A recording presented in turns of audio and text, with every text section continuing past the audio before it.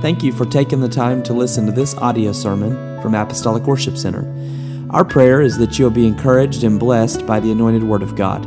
If you'd like more information about Apostolic Worship Center and its ministries, visit our website at www.awcnorman.com. Expressing himself now concerning his desires. And he writes in Philippians 3:13, he says, "Brethren, I count not myself to have apprehended, but this one thing," somebody say one thing, "this one thing I do." He said, "Forgetting those things which are behind, I reach forth unto those things which are before. I press toward the mark for the prize of the high calling of God in Christ Jesus." And I lift today my title from that 13th verse, "This one thing I do." This one thing. Would you say it with me now? This one thing I do. Would you ask the Lord to help us, Jesus? I'm asking you, Lord, for your sweet help now. Dear God, thank you, Lord, for the worship that has risen in this place. And God, your response to the sweet-smelling savor of prayer and praise that has went up. God, it has no doubt attracted you to this place. And we have felt your touch and your strength. And I'm asking you now, Lord, for your help. God, in the delivering of the word of life, God, I receiving of it by faith now. In Jesus' precious name we pray. Would you lift your voice with me once more? And let's magnify Jesus Christ together. Give Him praise now. Give Him worship. Hallelujah. I thank you, Jesus. Oh, somebody do it cheerfully, joyfully. Praise God. Praise God. Praise God. Praise God. Praise God. You may be seated. God bless you. Many entrepreneurs have had lofty goals of building a successful business. But in spite of their lofty goals of building a business or branching off into some great enterprise that would ultimately make for them money, they have tragically ended in the graveyard of failure. As you stop and pause to question why, one with such great vision and one with such lofty goals of why they would meet with failure on today. David Green, founder of Hobby Lobby, wrote in his recent book, Leadership Not by the Book, said that the demise of many companies is not because of the lack of resources, not because of the lack of talent. It's not because of the lack of ability. It's simply because of the lack of focus. He said many big box stores have crumbled and failed because they sought to carry a little bit of everything instead of focusing on one particular genre of business. This matter of focus is no doubt seen in the rise and fall of Chrysler many years ago. It was on the brink of bankruptcy, and a man by the name of Lee Iacocca came to the helm of Chrysler, took the reins of a company that was facing bankruptcy, and turned that company around, miraculously reversed the course, salvaging it from bankruptcy and headed it into the right direction of success. Sadly, even while Lee Iacocca was at the helm of Chrysler, some years later, Chrysler once again plummeted toward the brink of bankruptcy. Some sat and sought trying to find reasons why that this business that had been so successfully turned around by this man who had stepped to the helm as CEO, and now suddenly it once again is at the same point of bankruptcy, came to the conclusion that Mr. Iacocca had become sidetracked once Chrysler had reached its pinnacle. Once that it had got out of the danger zone, the CEO had become sidetracked with many other endeavors and businesses of his own that he could not focus nor attend upon the business that was at hand in Chrysler. And because his focus became divided and he became distracted, that company once again plummeted toward the brink of bankruptcy. It is without saying this morning the key to a successful venture, whether it is in business or in personal life, but ultimately in our spiritual journey, the ability to stay focused is paramount to everything else. That once our focus becomes distracted and divided, and once our focus becomes as if it were trying to capture a bunch of things at once, we find ourselves meeting with defeat. An acronym for focus could simply be follow one course until success. What great advice that you and I could take from that this morning, to simply stay on one path, stay with one course, stay with one goal, keep one aim, stay with one direction until we arrive at our destiny, because your focus determines your outcome, and your outcome ultimately will determine your destiny. If we were today to perform an autopsy on those who have spiritually failed, if we would today perform an autopsy on those that have left the faith, have walked away from the things of God, I think it would reveal that the cause of death is nothing more than ADS, Advanced Distraction Syndrome. That just simply somewhere in their spiritual journey, they became distracted. Former worshipers and praisers, former magnifiers of God, those who were faithful to the house of God, those that were committed to prayer, those that were committed to living righteously in the sight of God, now find themselves with this dreaded disease of advanced distraction syndrome, and they simply lost their focus in living for God. From the Old Testament pages comes the story of a man by the name of Achan. Achan is on the threshold of promise, that which he had journeyed for some 40 years. He was within moments of securing that promise, of stepping into a destiny that had been given to him and his forefathers. And on the brink of stepping into that promise, he becomes distracted by a Babylonian garment, a wedge of gold, and a bag of silver. And in his distraction, he loses his focus of the promise and that which he has journeyed for, and he fails to enter in to his destiny. David is one that leaps out of the pages of Scripture. We know him as an anointed songwriter. We can account for his battles, of his triumph over a bear, a lion, and a giant, in his great administrative success as king of the nation of Israel. But all of this is overshadowed by a dark night on a balcony when he stood there and became distracted by that very powerful presence called lust. And now, when we speak of David, we talk not only of his triumphs over a lion, a bear, and a giant, but we speak of his failures that came about only because of his distraction. Judas, who was numbered amongst the 12 and carried the bag amongst that 12, his thirst for 30 pieces of silver distracted him from the one that could satisfy him with the water of life, and therefore he gives up on the Savior. Demas, who had an apostolic ministry, walked with the Apostle Paul and could no doubt have been a great minister of the gospel in his own right.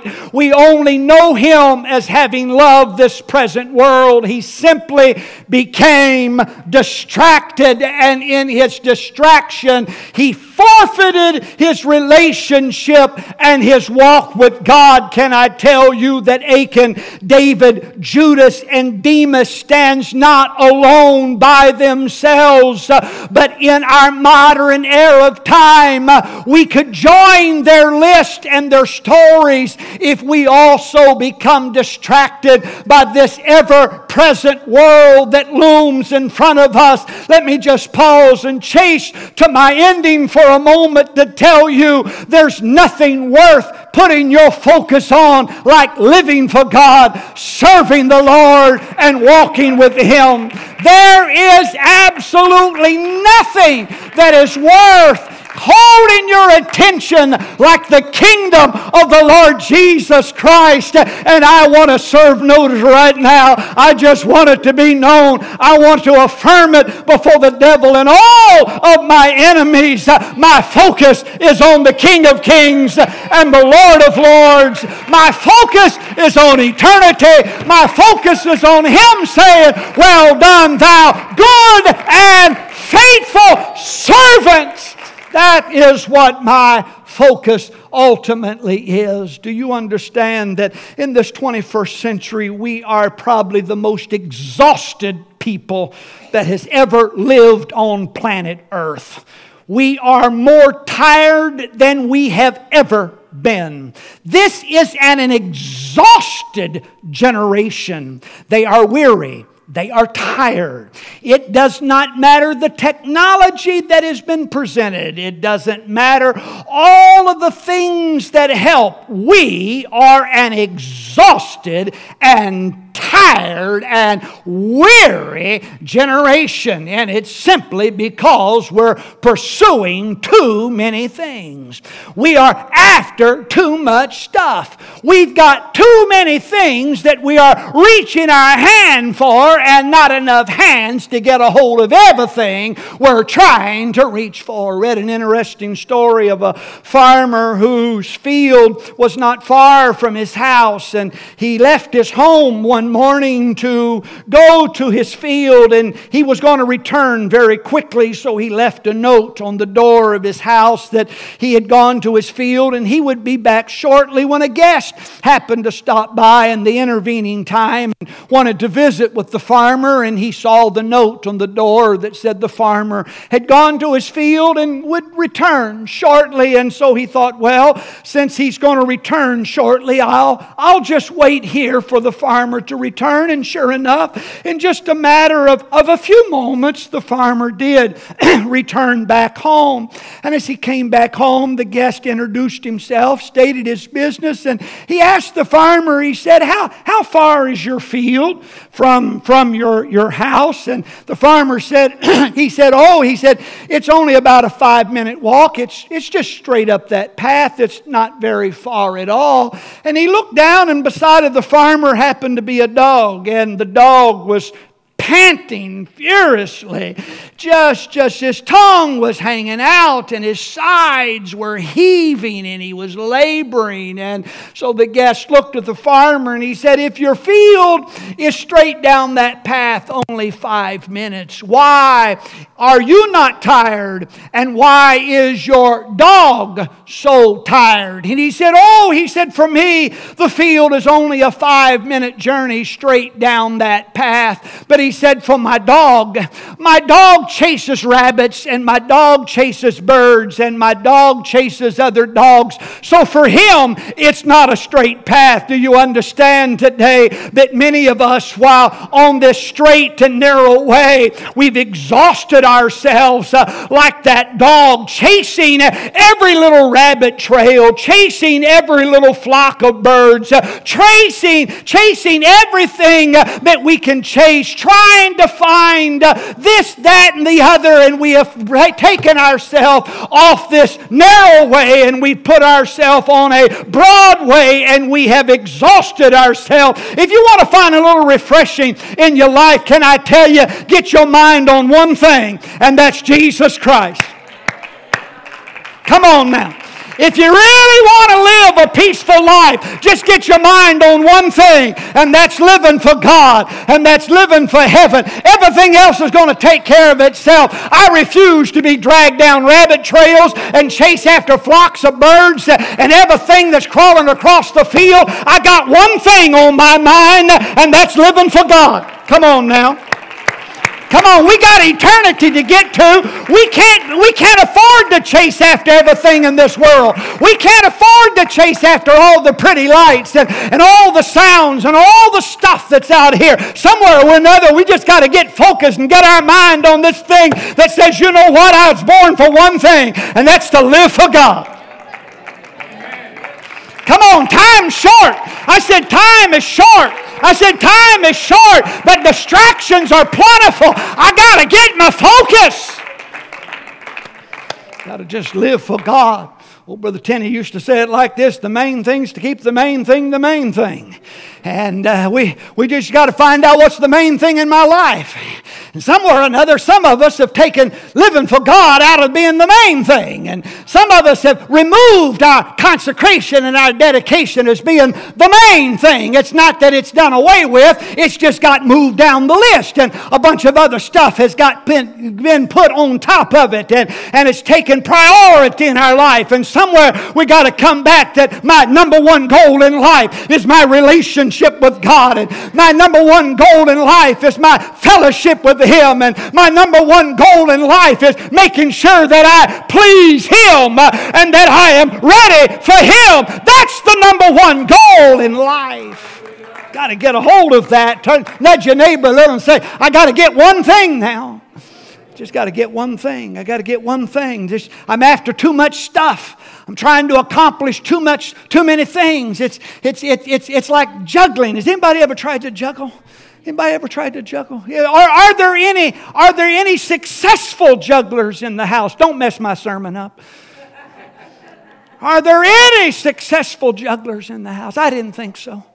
You know, my grandson was here this weekend, and he had a couple of balls, and he had two of them going up and down. I said, "Come on, big boy, put a third one in there."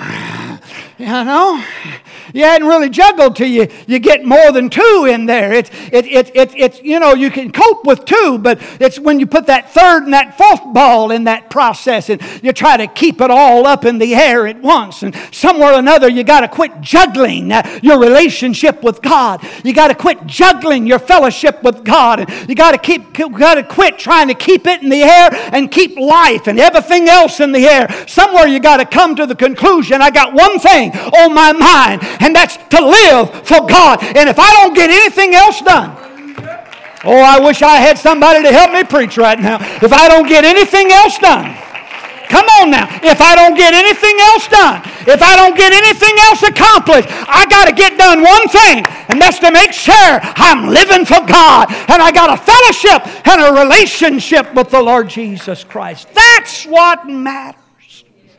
Has anybody ever seen that little phrase? It's old now. It's been around a long time. Anybody ever seen that those little letters? It's plastered on billboards. It's painted on bumper stickers. It's everywhere.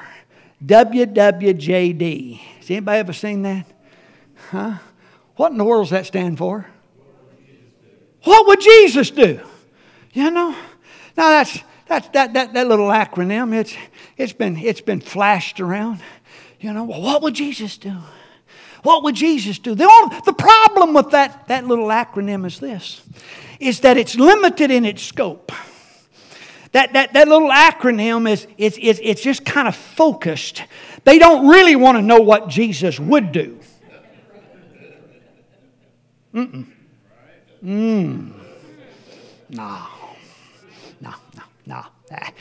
That's just good rhetoric. They don't really want to know what Jesus would do. You know, because the only concept they have with that is that Jesus is love. And He's gentle. And He's compassionate. And so what would Jesus do? He would love. He would be gentle. And He would have compassion. Well, I hate to mess up your theory and your concept of those 4 letters. What would Jesus do? But there's a whole lot more to Jesus than love and gentleness and compassion. In fact, you've only got a fragment of Jesus when you got His love, His gentleness, and His compassion. Because He taught far more than love thy neighbor and do unto others as you would have them do unto you. In fact, that same sermon, you know, it's amazing. It's amazing. Sermons are incredible things. They're incredible things. Trust me, I've been doing this for over 40 years. They're incredible things.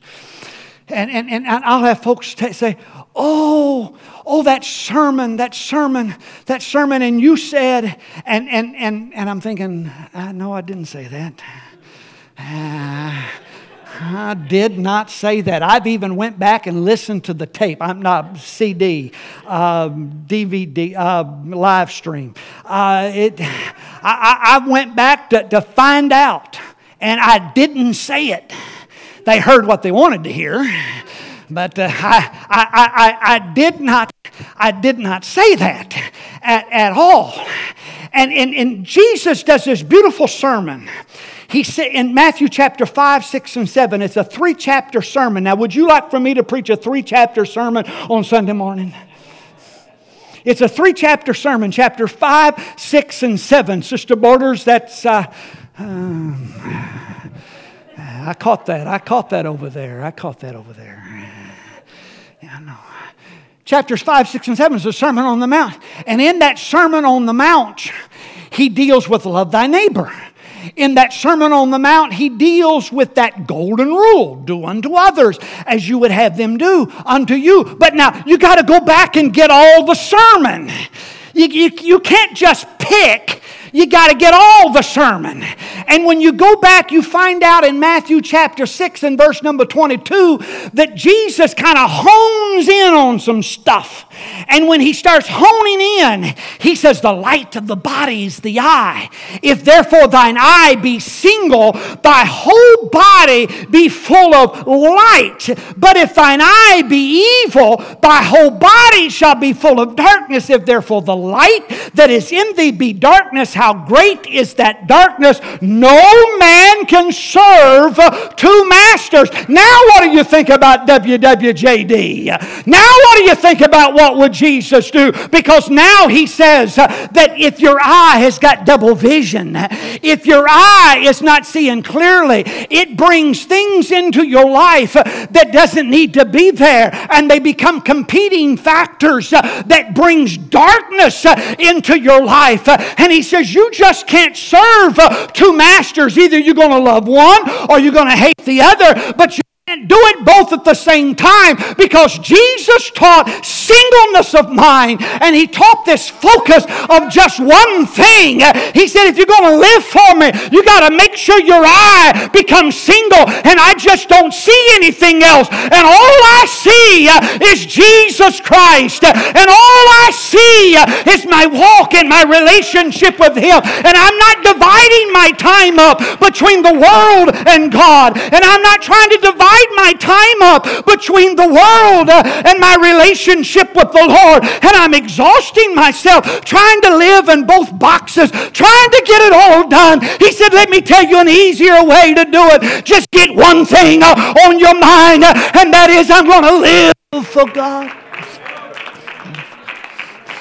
Not only did He teach this, but he bears it out in his everyday life. Remember Martha? Remember Martha in the house? The Bible says that she was cumbered about with many things. She was trying to get a bunch of stuff done. Luke chapter 10, verse number 41, she's troubled. The Lord says, you're troubled by many things. She's cumbered about by all this stuff. She's trying to cook. She's trying to bake. She's trying to be a good hostess, trying to get all this stuff done. And she's fussing because Mary has got single focus, and she's got single vision, and she's sitting over here at the feet of the Lord, and she just cannot stand somebody somebody that's so focused when she's trying to get all this other stuff done, and the Lord turns to her in that 42nd verse and says, one thing is needful. Martha, can you get this? Just one thing is needful, and that Mary's chosen that good part which shall not be taken away from her. Martha, what you need to do is you just need to get your hands off of so many pots and just get one thing in your mind, and that's just sitting at the feet of the Lord Jesus Christ. Because if I don't get anything else done in a day, I got to make sure I have a walk with Him and I have a relationship with Him. And at the end of the day, if I can't tick that box off, then I've got nothing to brag about in my accomplishments. I've got to tick the box off that I've got a relationship with the Lord Jesus Christ. It's the rich young ruler that comes to Jesus, and when he comes to Jesus, he says, I want to inherit eternal life. Please tell me how I can inherit eternal life. And the Lord says, well, obey all of the commandments. Thou shalt not kill, and thou shalt not steal, and thou shalt not commit adultery, and thou shalt keep the Sabbath day holy. And he goes down the whole list of those 10 commandments. And then the rich young ruler said, I've done all of these things from my youth. What lackest I? And the Lord turns to him in Luke 18 and 22, and he says, yet thou lackest one thing. Sell all that thou hast, distribute unto the poor, and thou shalt have treasure in heaven. He said, what the problem is with you, young man, is you're trying to have everything in this world, and you're trying to have everything in that world, and you're trying to have both worlds, and what you need is just one thing. You need to get rid of this world so you can have that world. Understand that Jesus is a love of compassion, and He's gentle, and He's kind, but He also taught single-mindedness and focus, that we would zero in on the things of God and live for Him with all of our heart, our mind, our soul, and our strength. But now this wasn't just a lesson for the Lord. You know, it just wasn't a sermon for Him. It's something He lived out in His everyday life. It's something He modeled, this single-mindedness. Remember in the early portion of His ministry when He's in the wilderness and He's there for 40 days and He's been fasting, and the tempter comes to Him and he says, I tell you what, he said, I'll just give you all the kingdoms of the world. You can have it all. He said, if you'll just bow down and worship to me. And the Lord looks at him and says, you know what? I want you to understand that it's not going to happen that way. I'm not going to give you all. You can't give me all the kingdoms of the world, because I got one focus and I got one attention. And there's one thing on my mind, and that's the cross of Jesus Christ. And if I get divided from that, everything else is lost and everything else is gone. I've got to keep my focus on Him and His message and the goal that He would have for me. It's the Lord that says He would not be sidetracked by the accolades of an adoring crowd that would force Him to be king. He could have been, but He refused because He has this mind on one thing, and that's the cross. Nor would He exchange His suffering on the cross when they said, if you'll come down off of the cross, we'll worship you. If you'll just come down. He said, you don't understand. This cross is my one goal. That's the reason why Luke 9 and 51 says, when the time was come that He should be received up, He steadfastly set His face to go to Jerusalem. Now that's our problem. That's our problem, is we don't have any steadfastness amongst us. We haven't got that focus in our mind that says, I'm after one thing and one thing alone, and that's the kingdom of the Lord Jesus Christ. I want to serve notice on the devil on this Sunday morning that I got one thing alone, just like my Savior. I said, just like my Savior, I got one thing on my mind, and that's living for the Lord. Somebody help me now. To be like Jesus. To be like Jesus. On earth I long to be like Him. All through life's journey, on earth to glory, I only ask one thing, and that is to be like Him. Oh, friend, does anybody really want to be like Jesus today? Does anybody really want to be like Him? He had one thing on His mind, and that was a steadfast devotion to the will and the purpose of God. I got one thing. Somebody nudge your neighbor and say, I got one thing. Somebody nudge your neighbor and say, I got one thing. It's just one thing on my mind. One thing on my mind. I got to be like Jesus. Just one thing, one thing, one thing, one thing, one thing. Somebody shout one thing. The Apostle Paul embraced this single-mindedness of his Savior. He models what Christ modeled, and he commits himself like Christ committed himself. The Apostle Paul in his writings make it abundantly clear that there must be single-mindedness if you're going to live for God. You can't live for God and do something else. You can't live for God and have something else. You either got to live for God or you got to live for the world. You got to decide which side of the fence that we're on. He says you can't have a double mind. He teaches it in 2 Timothy chapter 2 and verse number 4 when he said, no man that warreth entangleth himself with the affairs of this life, that he may please Him who hath chosen him to be a good soldier. Paul teaches and he says, you know what? If you're going to be a good soldier of the Lord, you can't get yourself all wrapped up in everything else. Can't get yourself so tangled up with all the rest of the stuff in this world. Get yourself so tied up with it that you can't stay focused on the kingdom of God and living for God. Can't get yourself wrapped up in the enterprises of civilian life. You've got to have one aim and one aim only. And that is, I just must live for God. He says it in Colossians chapter 3 and verse number 2. He says, set your affection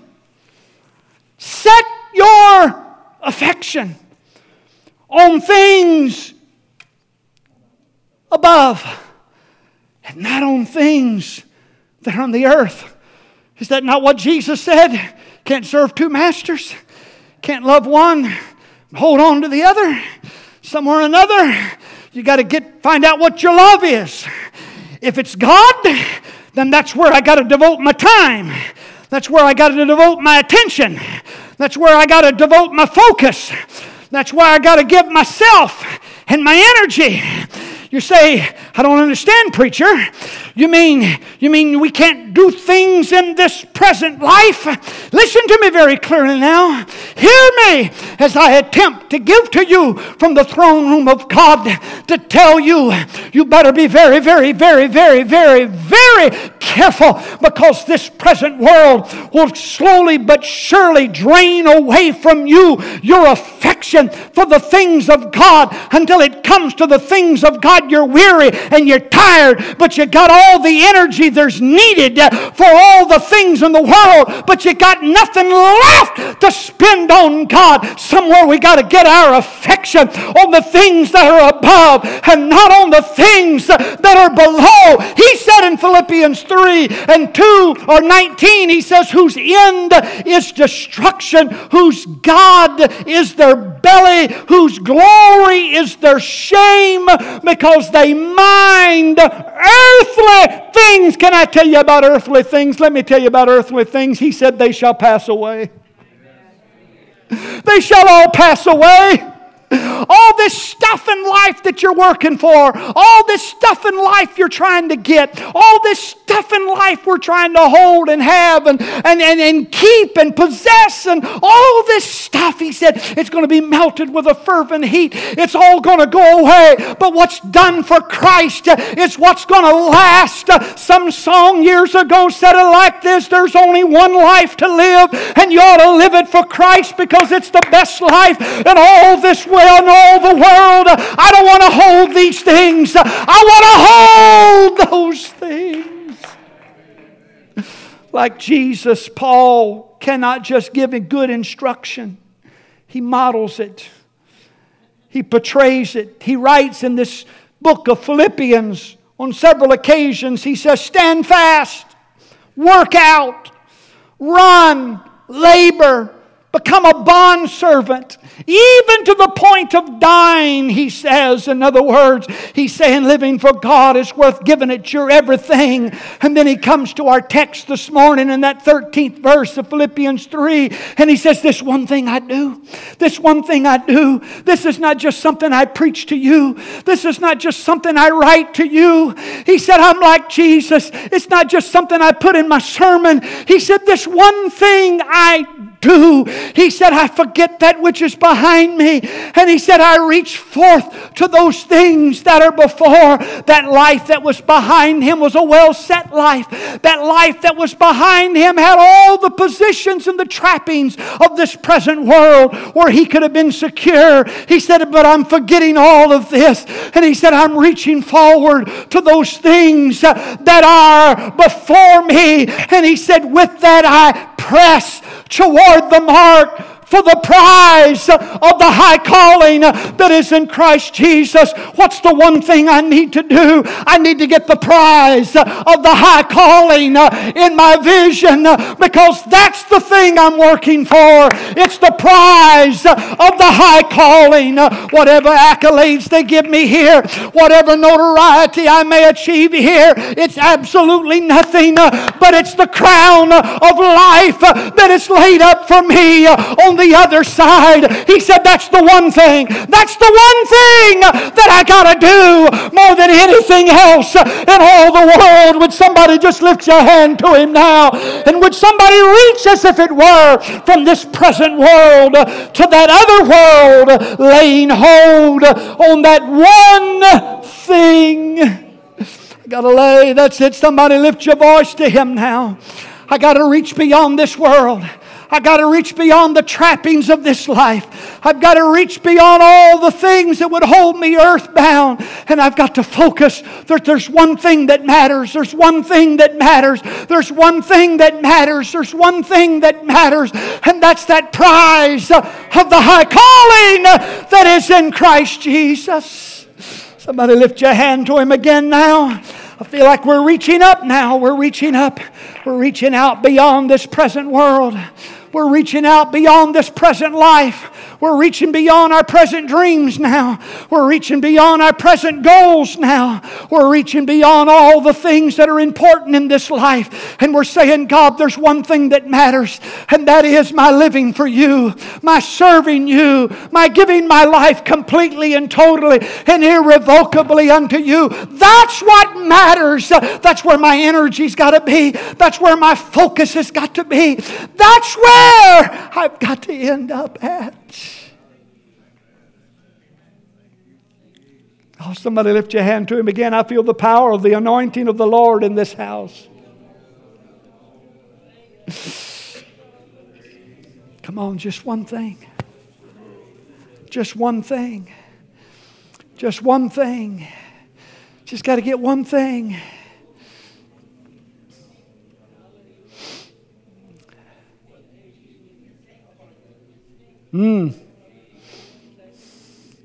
Just one thing.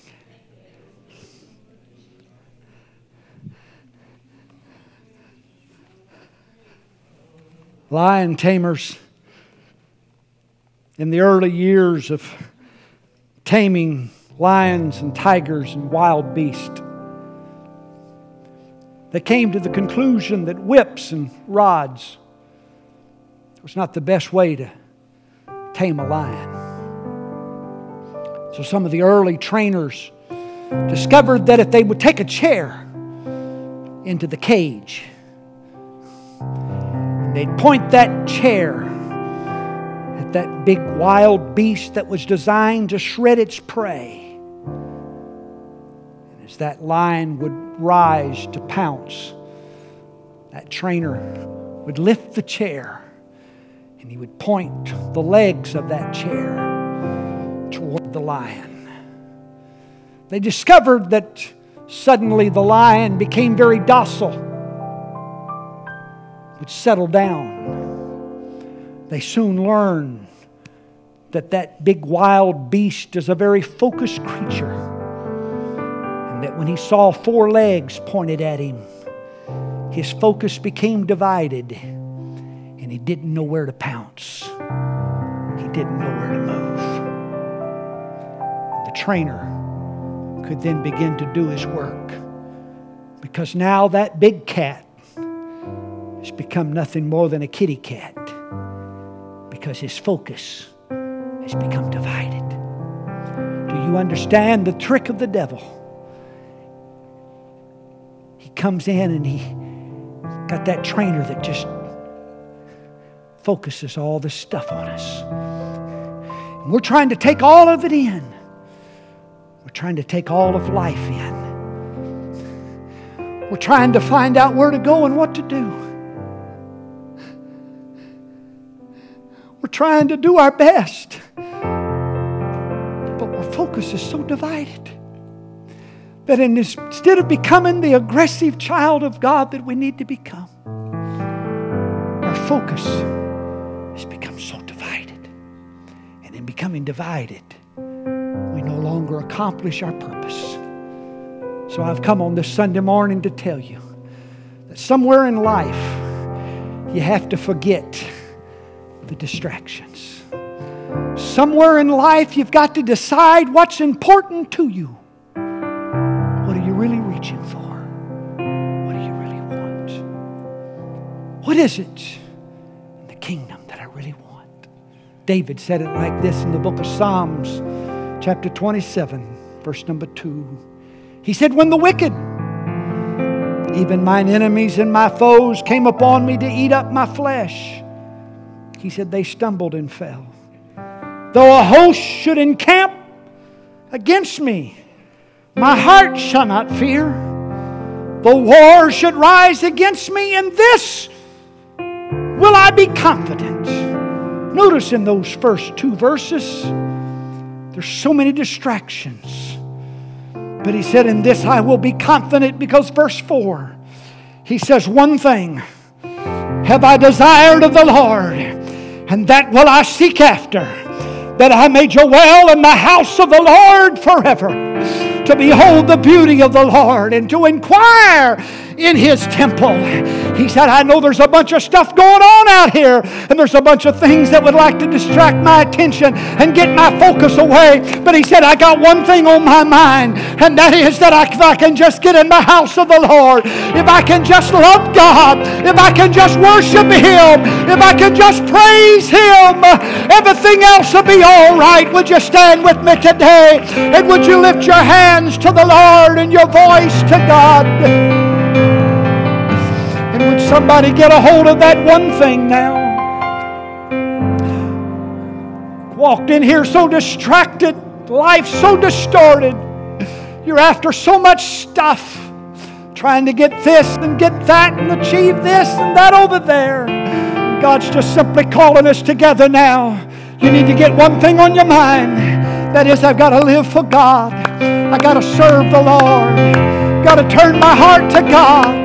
That's really all that matters. That's really all that matters. I got to become like Jesus. I said I got to become like Jesus. I got to get focused. I got to get some steadfastness in my life. I'm opening this altar on this Sunday morning to whosoever will across this building right now. If there is a passion and a desire to cut through the clutter of life, to cut through all of the things that would divide and distort, if there is a desire in your heart to push through all of the things that would sidetrack, and just to renew your focus on that one thing, I'm inviting you just to step from where you're at down the aisle toward this altar. Stand here, kneel, whatever you're comfortable with. But when somebody just pour your heart out before God and say, oh, I got to become like Jesus. I got to get some steadfastness. You have been listening to an audio sermon from Apostolic Worship Center, located at 3221 North Porter Avenue in Norman, Oklahoma. Our service times are Sunday at 10 o'clock a.m. and 6 o'clock p.m., and we also have various ministries happening on Wednesday night. For more information, visit our website, www.apostolicworship.com. You can call us at 405-329-1285, or you can email us at info@apostolicworship.com. We hope that this recording has been a blessing to you.